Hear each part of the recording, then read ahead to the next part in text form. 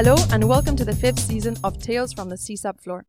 My name is Laura and I'll be one of your hosts for this season's podcast. I'm originally from Barcelona, Spain, and I'm currently living in Amsterdam as an associate sales representative in the CSAP program. It is an honor to be your host for this season. We will have several conversations about epic wins and failures with very interesting guests. So make sure you tune in to listen to this season's Tales from the CSAP Floor. In our first episode of this 5th season, we have the pleasure of having Stien van der Halen with us here in the Amsterdam office. She's an ex-CSAPper who graduated in FY21. With Stien, we will explore her epic wins and failures, mentorship, how she experiences imposter syndrome, and being a woman in a male-dominated environment. You will also get to know Stien's metaphor for lasagna. Hi Stien, thank you so much for coming. How are you today? Thank you for having me, Laura. I'm doing very well. How are you?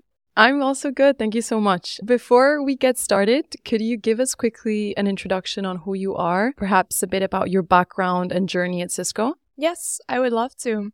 So my name is Stien and I've been born and raised in Belgium. I studied to be a computer science engineer in Leuven, close to Brussels. And actually, straight after university, I went into the CSAP program. Did that for 1 year. But once I was done, I was lucky enough to join the GVE DevNet team, where I kind of spend my days programming and building prototypes for our customers, our partners, and our account teams.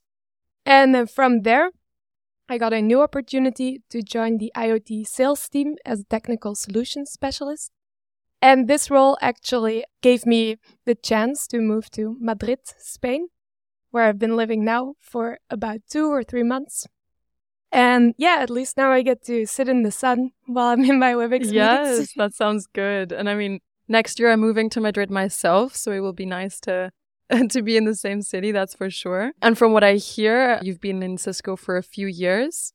But I can already see that you've been having many successes. And since this is our main topic for this podcast, I will jump straight into the deep end if you want. What does success mean to you? How would you define success? Well, that's a big question to start, Indeed. I have to say. I mean, success to me is a very large and wide concept, and it has many different sides to it. For example, you can be financially successful, mentally, physically, professionally, whatever. I think you can look at it many different ways.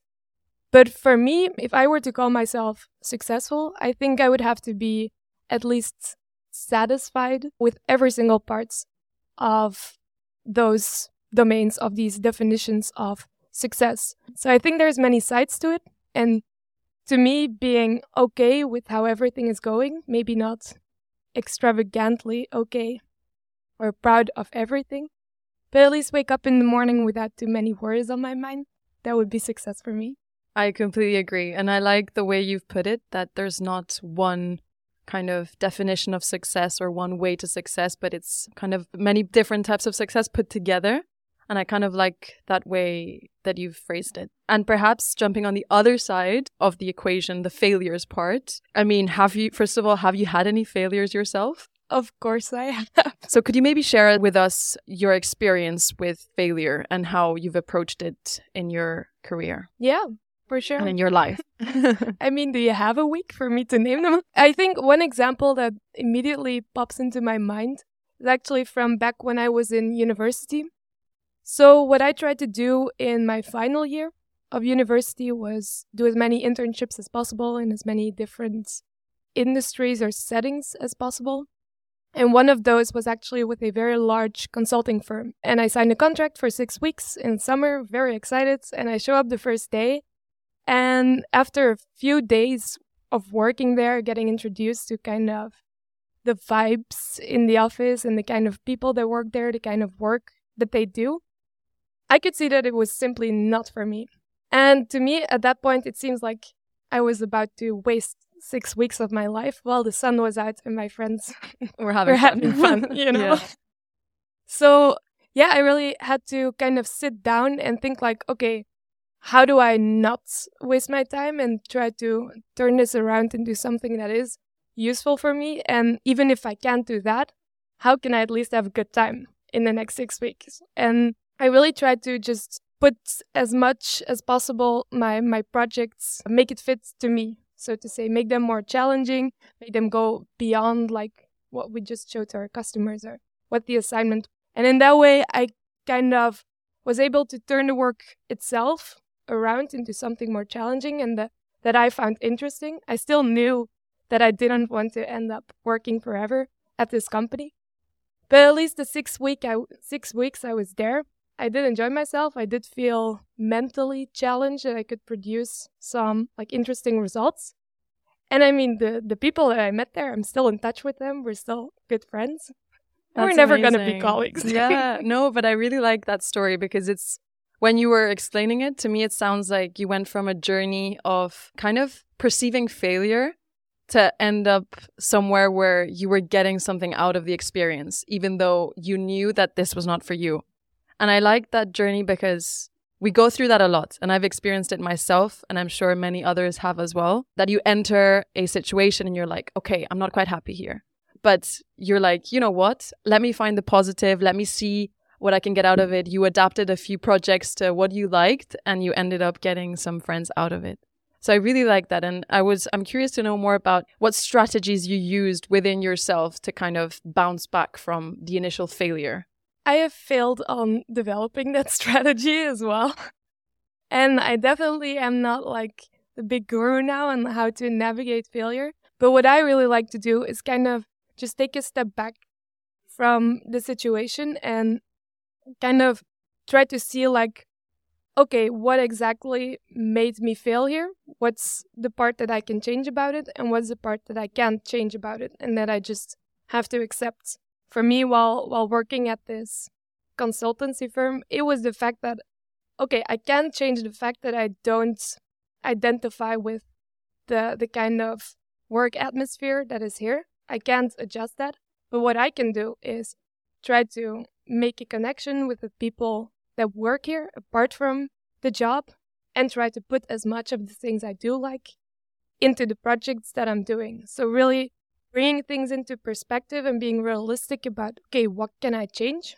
What can't I change? And then I try to motivate myself to change these things. And I think feeling bad about your situation is one of the best motivations to kind of get out the situation and try to turn it around as much as possible. But I think it's a great learning experience as well to navigate yourself around these situations you don't want to be in, or situations where you feel like you failed. For sure. So to say. I agree. And there's an element of having this kind of positive attitude and finding what you can get out of a situation. Because I find with failure and epic fails, as we call this season. You want to see compilation. Exactly.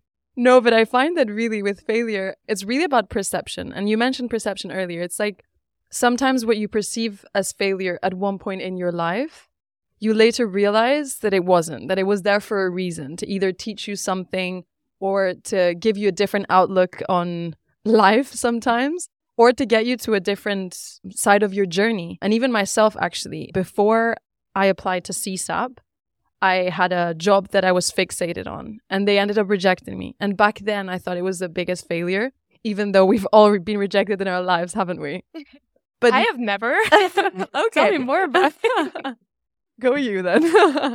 No, I'm kidding. But exactly, like, and now from that rejection, I found the CSAP program. I applied. I'm here, and I couldn't be happier. So I don't know if it was a failure. If not, if it was, then I'm happy that it happened.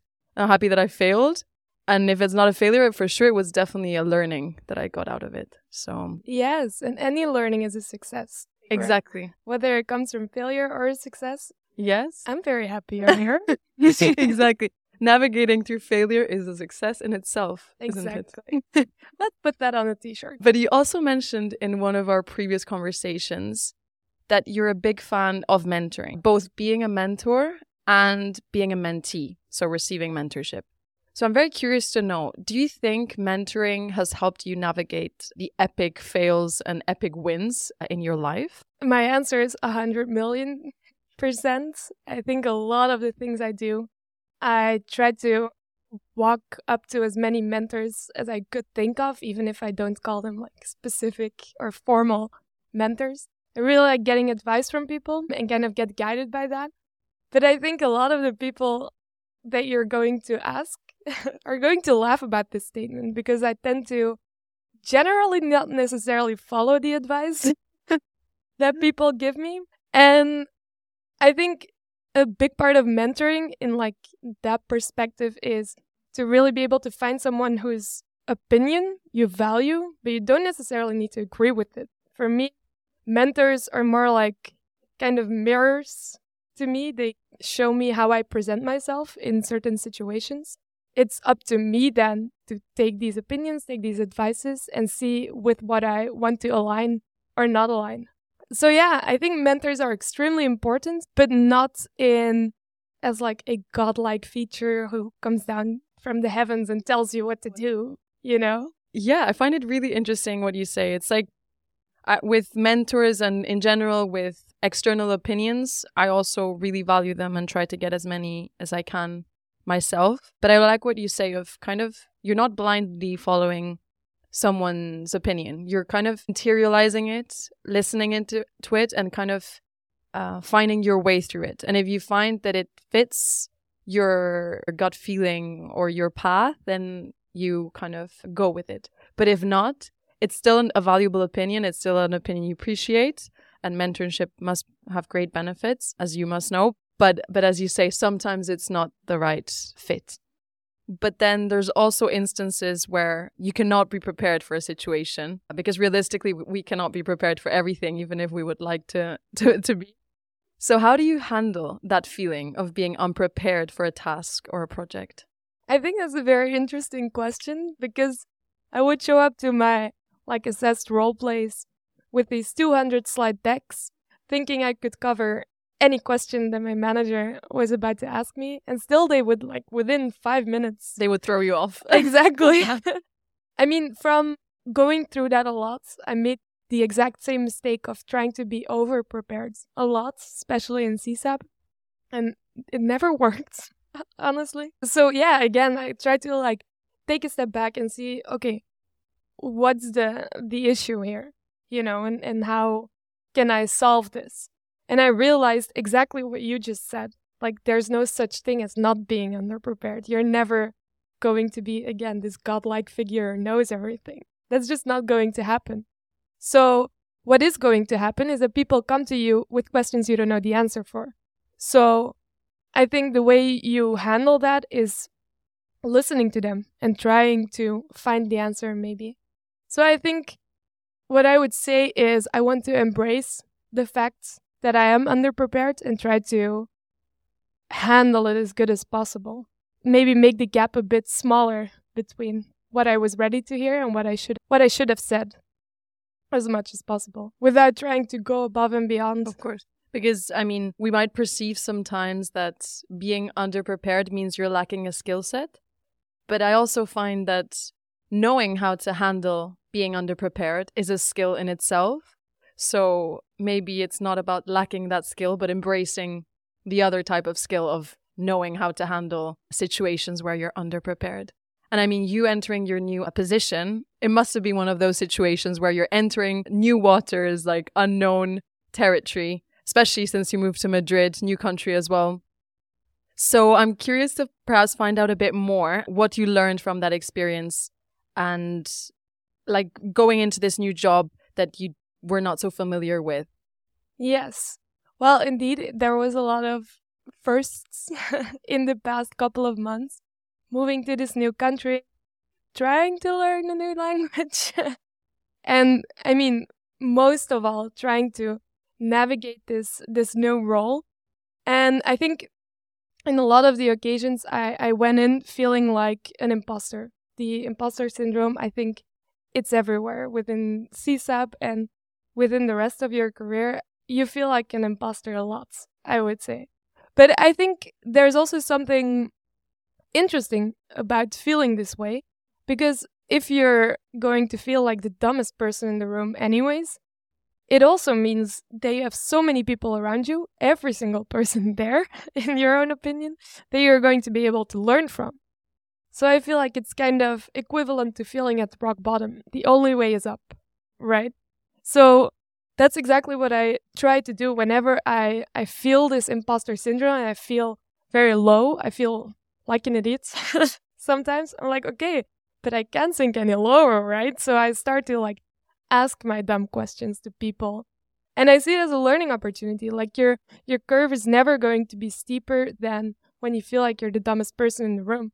It would be even dumber to not take advantage of this situation where you feel like you're not qualifying to be somewhere, to be in a certain room. Of course. And I think we can really relate that back to what we were talking about earlier about epic fails and how you try to see that positive sides of adversity and that learning gap and opportunity to develop here as well. So instead of feeling this imposter syndrome that you don't belong or that you're not good enough or that you're lacking skills that other people in the room have, changing that to being like, oh my God, I have so much room for growth.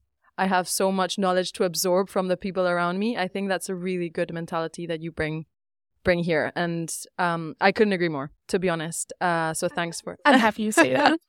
No, indeed. But a small and silly tip such as writing down your achievements just in your phone, just to remind yourself of stuff you've accomplished.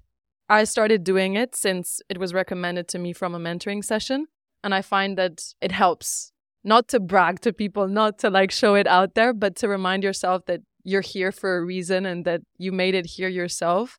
So I think it's a good combination between acknowledging your value, but also realizing the opportunity to grow even further from the people around you that you've mentioned. So now I'd like to turn the attention into your experience as a woman in Cisco, in a male-dominated field. In the CSAP program, I've experienced myself that it's very balanced. I mean, exactly in my cohort, we're even more women than men.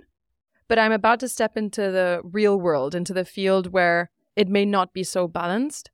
So I'm curious to hear from your experience. How have you lived this situation? Great question. I'm glad you bring it up. I mean, to kind of set the context, I have been in this like male-dominated environment ever since university because I was in these computer science studies, which has a majority of men there, right? And indeed, as you say, once you get to CSAP, suddenly you're in this 50-50 environment. And it's amazing because you don't... While I was in CSAP, I never saw this difference, or I felt like nobody saw this difference, and I didn't have to speak up more, which I sometimes did have to do in university. Now, the one thing that I did experience very vividly in this context of being a woman in Cisco was actually before CSAP, when I went into the same assessment center. And immediately walking in there, I felt like at a disadvantage. I was like, even if it's unconscious by them, they'll think I'm not really fit to be an engineer in Cisco, because even when they look around the room, they're going to see 7 engineers, so to say, but only one of them is going to be a woman. So you stand out. And to me, that felt like, okay, I'm at a disadvantage. I'm going to have to prove myself even more because I have to get over this unconscious bias that they might have about women. So that was very hard. But then you get into the CSAP environment, you have this 50-50 division, everything is fine. But then, as you say, you get into the field. And there I could see that, again, there's mostly men around me. And in the team that I'm in now, I'm even the only woman in the entire team. And there's a lot of, like, little things that happen throughout the day. It's not every day that I feel like I'm at a disadvantage because I'm a woman. That's not true at all. Like, I know how to speak up for myself and make sure that I'm being heard. And these things, I'm completely convinced that within Cisco, most of the time, this is something unconscious, that your opinion might be dismissed sometimes. But it still, happens, right? And as a woman, you're very attentive to these things. And at the same time, we have this, like, CSAP group, which is nice and diverse. At the same time, we have our executive leadership, which is also almost 50-50, or at least there's some women there. But in between, it's like the frozen lasagna, Been in the oven for 2 minutes, the top and the bottom have defrosted, but the layers in between, no. And I think it would be very interesting to kind of be more open about this within Cisco and name it better. Like both men and women recognize these little situations that happen every single day. Just so it's more of like, we like to install our tools in the network to have visibility. At the same time, we should use ourselves as a sensor for these unconscious biases, whether it's for or against women or against other like minorities we have within Cisco. I think it's very important. Yeah, you bring a very valuable, and it's really interesting to hear because, of course, for your field, it must be much more of a different gap than perhaps in mine. I've studied business, I've been through marketing, which tends to have a more equal balance perhaps than in your situation. So it's very interesting to hear your perspective. And I mean, in Cisco, from my experience and my time here, there's great initiatives behind that. Even last week, we had a Woman in Cisco event where we openly had conversations, and I love those. It's great. Yeah, it's great to share these moments, and it's both with men and women. I mean, I don't know about you and your experience, but I find great strength and value when we openly discuss it, regardless of gender. I don't know what your experience has been when sharing these moments. I mean, first of all, I really love the Women of Cisco events, and especially the fact that both women and men show up there.